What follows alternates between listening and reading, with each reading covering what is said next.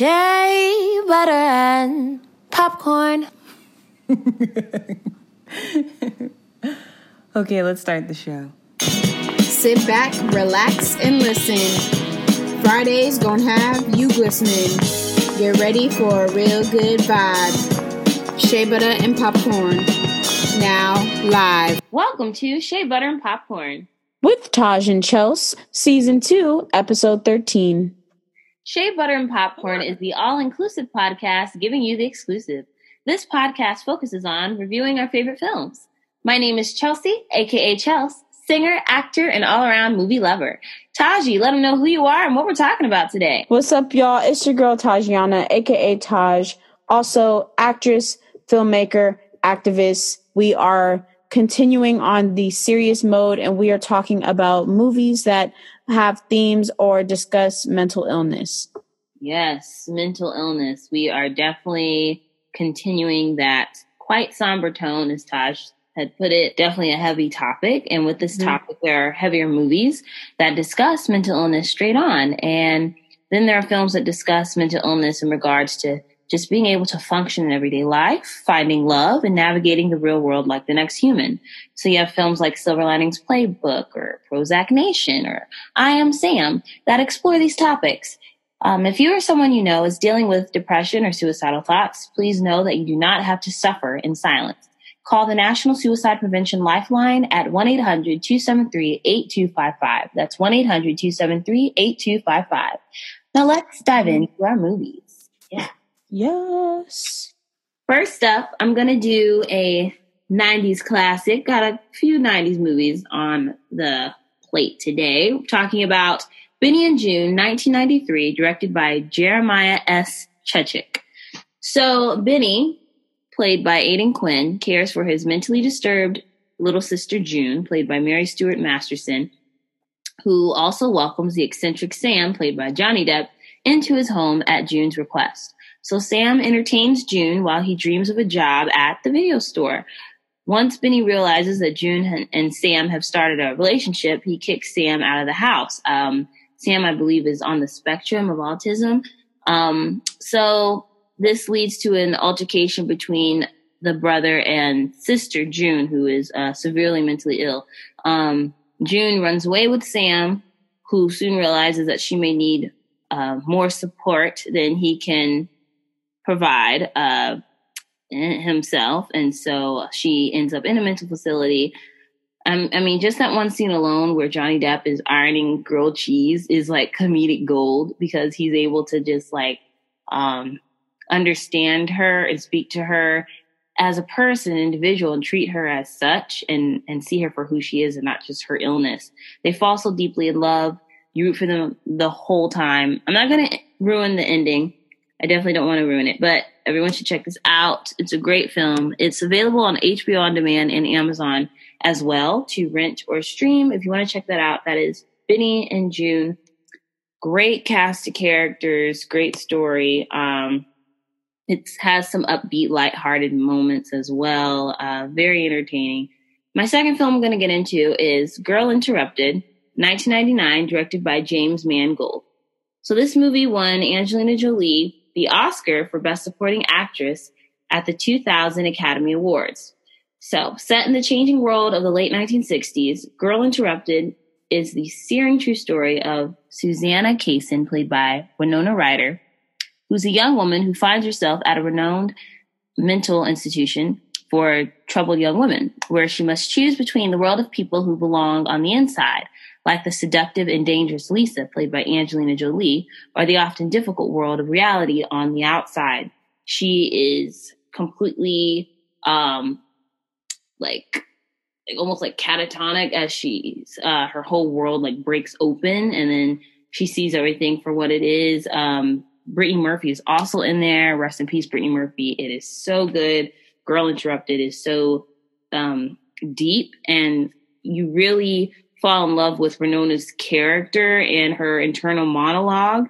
And even though that these people are playing these characters that are like psychotic and in these psychiatric facilities at the same time, like there's different beats and moments where you can relate and to those emotions and what they're feeling when it all gets to be too much. It's a great movie. I believe it's available to rent and stream on Amazon Prime as well. And my final film I'm going to get into is so creepy. This is also a movie with Johnny Depp. This is Secret Window, 2004, directed by David Koepp. So the screenplay was also written by David, the director, and it's based on the book Secret Window, Secret Garden by legendary author Stephen King. Dun, dun, dun. The Shining, y'all. Stephen King. So good. Oh, my gosh. The GOAT. The GOAT. Oh, my gosh. Stephen King is amazing. So while in the process of an ugly divorce from his wife, played by Maria Bello, writer Mort Rainey, played by Johnny Depp, relocates to his remote cabin in upstate New York for solitude. So attempting to recover his mental health, Rainey has the misfortune of being found by John Shooter, played by John Turturro. John Turturro definitely got his start playing in a whole bunch of Spike Lee movies. He's a great actor. He was in Do the Right Thing, you name it. He was in a really good movie called Quiz Show.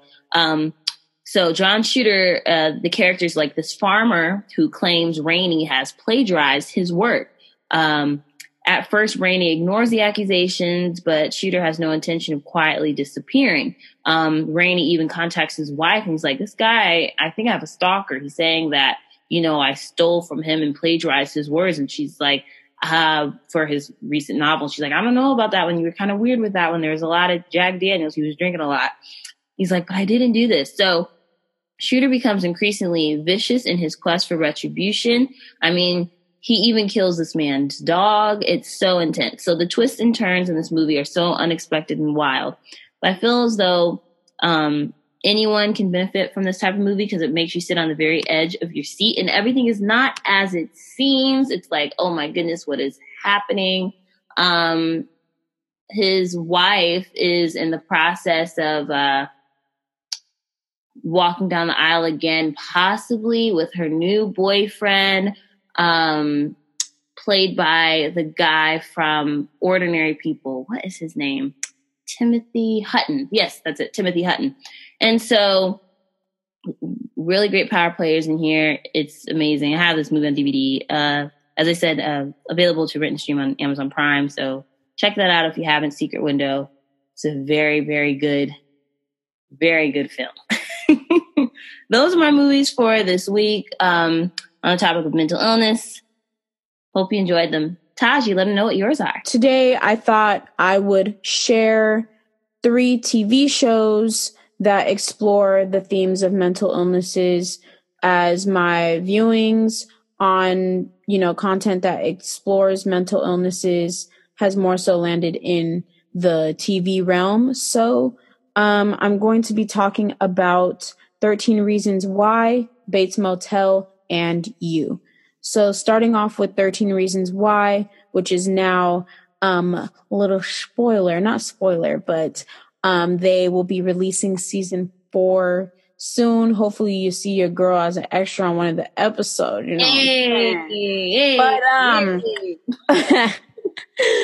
stay tuned for that. Kill it, pick up and kill it. Pick up and kill it and kill it. Oh my gosh, we're a mess. Okay. But stay tuned for that. But on a serious note, 13 Reasons Why is a American teen drama web television series that was developed for Netflix, as a limited series that was based on the 2007 novel 13 Reasons Why by Jay Asher. And the series has been created and directed by Brian Yorkie. So there's been a lot of controversy about the show. So far, they've had 3 seasons as of 2017. Starting then, it goes like this. Newcomer Catherine Langford plays the role of Hannah, a young woman who takes her own life. 2 weeks after her tragic death, a classmate named Clay finds a mysterious box on his porch. Inside the box are recordings made by Hannah on whom Clay had a crush, in which she explains the 13 reasons why she chose to commit suicide. If Clay decides to listen to the recordings, he will find out if and how he made the list. This intricate and heart-wrenching tale is told through Clay and Hannah's dual narratives. The show did receive a lot of controversy for how it seemed to glamorize depression and anxiety and suicide and things of the sort in the first season. But as the second season went on, as we did in this episode, they did start to give out those suicide prevention hotline numbers, just become more educated and seek that out. That's 13 Reasons Why. I will be moving on to Bates Motel. You all are probably familiar with Bates Motel as it is basically a prequel that is based off of the movie Psycho. And if you guys are familiar, Norman Bates is the main character, and that came alive in Alfred Hitchcock's 1960 horror film, which later inspired Bates Motel. So if you guys are familiar with the novel in 1959 by Robert Bloch, that's sort of how the trajectory of this TV series getting developed kind of went. And so, yeah, I think this is one of my mom's favorite movies, if I'm not mistaken. But yeah, it's a contemporary prequel to that, and it covers a lot. I haven't watched all 5 seasons, so and I've read ahead, so I'm not going to spoil the ending for y'all. After the death of her husband, Norma Bates buys a motel in the picturesque coastal town of White Pine Bay, giving herself and teenage son Norman a chance to begin anew. Shy Norman is reluctant at first, but with the help of his mother, with whom he shares an intensely close relationship, we'll get into that later, the boy begins to open up to others and make new friends. Some locals, however, aren't as friendly and welcoming to the Bates, who discover that because White Pine Bay isn't as peaceful as it appears, they are forced to do whatever it takes to survive. I don't know, Chelsea, if you know, but I believe that Psycho and just Norman Bates's character in general is based off of like a real person, low key. I feel like it could be, because I'm not sure. There's speculation about that, about like it's fiction. It's all fictional and whatnot. But I mean, P.T. Barnum said a sucker's born every minute, and a crazy person's born every minute as well. Yeah, because they were saying that the novel by Robert Bloch was inspired by a real life murderer, Ed Gein. And so Gein, yes, that is Ed Gein. That's a real guy. This prequel really gives like the process of like his psyche through his teenage years, and how like his relationship with his mom, how intricate it is, but also how toxic it is. Like, I was so uncomfortable watching. But they also say that Norma, the mother, suffered from Munchausen syndrome by proxy, which is what we talked about in the previous episode. And so, when someone is like coddling and like, persuading that, hey, you're sick and you're this way, when you're like not really that way. Like everything, or the act. The act. Yeah. And it's very interesting. Dissociative identity disorder is a condition that involves disruptions or breakdowns of memory, awareness, identity, or perception. And that's like, in the show, you'll see that Norman has these blackouts of where his identity is lost, and he like takes on the persona of his mother. And yeah, his whole perception of reality is like lost in translation. And it's the show has such depth to it and explores like, the illnesses that you don't hear about as much. So that's why I really like it. So please watch Bates Motel if you have the capacity to. Oh yeah, if you have the capacity to. Because it's a lot. Right to dress up like your mom. It's just not right to act like your mother if you're a grown man. It's just weird. It's not funny, but it's also like, what? It's kind of funny. It's kind of funny. I'm not trying to be rude. I apologize if I'm offending anyone, but like, what? Okay, moving on. You on Netflix. Wow. Oh, Lord. The well-renowned show. Do we have to talk? We're doing it. 2018. started. We just finished season 2, y'all. If you haven't watched season 2, get into it. But, this is also developed, distributed via Netflix, and also Lifetime. But if y'all are not watching this TV series, I highly suggest you find a Netflix subscription. You find a $1.99 to buy it on YouTube or Amazon Prime, because it is so good. What would you do for love? For a brilliant male bookstore manager who crosses paths with an aspiring female writer, this question is put to the test. A charming yet awkward crush becomes something even more sinister when the writer becomes the manager's obsession. Using social media and the internet, he uses every tool at his disposal to become close to her, even going so far as to remove any obstacle, including people that stands in his way of getting to her. Now, that is sort of the synopsis for season 1. What would you do for love? He does not know how to love. He's crazy. What would you do for this love? Man, listen, I'm screaming every episode. I think everybody binge watched season 2 in a day. Like, what that means when he killed her ex by giving him like an allergy filled, like what he was allergic to, like a peanut butter. Yeah. That was sick. They lost me there. Really? See, okay. And the thing is, he is terrible. And I love, okay, listen, y'all. I love, how do you pronounce his name? Oh, Penn. Penn. Yeah. Is it Bagley? Bagley. Yeah. You pronounce the D? Bagley. Yeah. Bagley. Sorry, sir. D is silent. Bagley. D might be silent. From Gossip Girl, right? Huh? He's from Gossip Girl, right? Yeah.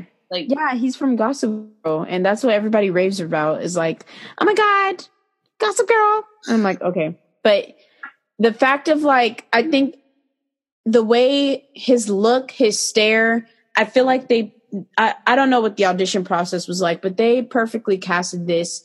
And hearing his interviews about like the process and also like talking about what the show is about, because season 2 kind of explored a little bit more of his childhood, because it always stems from the childhood, y'all, about how he sort of became the man that he is. And also the fact of like, kind of going into his second study, his second subject. I don't want to spoil too much for those who haven't watched it, but season 2 kind of travels on that same note, but it kind of gives a twist as we sort of get to the end of season 2. But I loved hearing his interviews about like, the show is really about like, how far are we willing to let a white man go? And I was like, thank you, sir. Because everybody is like, oh my gosh, he can lock me in a box any day. And I'm like, y'all, that is so bad. Like, there's literally people who have like died from this type of stuff. Sorry, that's kind of spoiling, but he does lock people in a box. I'll just say that. I mean, that's my deal breaker. It's crazy. No, it is. It's crazy. That's my deal breaker. You can't date me if you crazy. Don't inject me with anything I'm allergic to. Don't put me in a box, literally in a box. It doesn't even have to be like serial killer crazy like him, but I mean just people that like act crazy, like crazy. Yeah, like so getting into that, people were saying that it's, like, oh, he's a psychopath, but mental health experts say that it's more complicated than that. Psychopath doesn't hold much meaning medically. Like, it's kind of just like a personality type situation. Yeah. Also, like a narcissist or a sociopath. Right, exactly. But people are saying that if you want to do like a clinical diagnosis, that it's more so, like antisocial personality disorder. And also, like you said, characteristics of narcissistic personality disorder, the fact that he preys on these people and is like, I love you so much, I just want to protect you. And it ends up in bad things happening, because he's trying to do good things, but he's like also trying to convince himself that he's not a bad person. Like, I love the fact that the show, if you guys haven't watched it, that they have him narrating his thoughts in his head. his thought process. I think that is a beautiful touch to the show. I think that's what makes it even more intriguing. Thank you for listening. And those are my 3 TV shows. Great. Let's get into our next segment, which is called Personal Everest. Now, when one makes a big summit up a mountain, say Mount Everest, for example, there are a set of skills and tools set that one must adhere to or master with a great team around them to get the job done. So the personal Everest for a director making a movie or TV show about mental illness would be to have that film or TV show cover sensitive material, but in a relatable way, while at the same time being sensitive considering the subject matter. I mean, people struggle with mental illness every day, and many don't know that they even have mental illness, and many people, even more so, don't have the proper resources to get the help that they need. And these stories help bring awareness to these people through these stories. And they're like, oh my gosh, I need to reach out to a therapist, or, oh my gosh, I relate to that way because of so-and-so and this, that, and the other. I mean, what do you think, Taj? Yeah, I think that, it's when you're dealing with content that explores mental illness, you really have to stay true to life, but also like you have to be aware of like your audience and like how people will view things and like given current context, like what era am I in? Who is the show marketed towards? Where is it being distributed? Like, who is most likely going to see this? And, it's hard for those, like, obviously, if you have a mental illness, but you're not, like, self-aware of, like, oh, something about me is, like, I think differently than other people. It's kind of hard to navigate that. And, I think it's important that if you know, like, if you have connections or resources for people that you think could benefit from it, like to share that and not be stingy with that information, because it can help them and like further help like people around you tell their stories correctly. That's so true. That's so good. Well, thank you all for listening. Please tune in next week. We will be discussing political dramas. So, did you order the code red? Yeah. Code red? Code red. Oh my gosh. You can't handle this truth that we're about to throw at you next week. Please feel free. You can't handle the truth. You can't. You can't. Feel free to follow us on social media to stay updated on this podcast. Follow us on Twitter at Shea Butter Pop, or follow us on Instagram at Shea Butter Popcorn, or follow us individually. You can follow me at Chelsea J Music on Twitter or Instagram. Or follow me at Tajiana _ on Twitter or Instagram. Yes, please like, comment, share. Let us know what you would like to talk about. Let us know what you thought of this episode this week. Yes, please give us suggestions, DM us. Let us know in the comments what you thought about this episode. What other things do y'all want to hear? Let us know. Have a great week, y'all. Bye.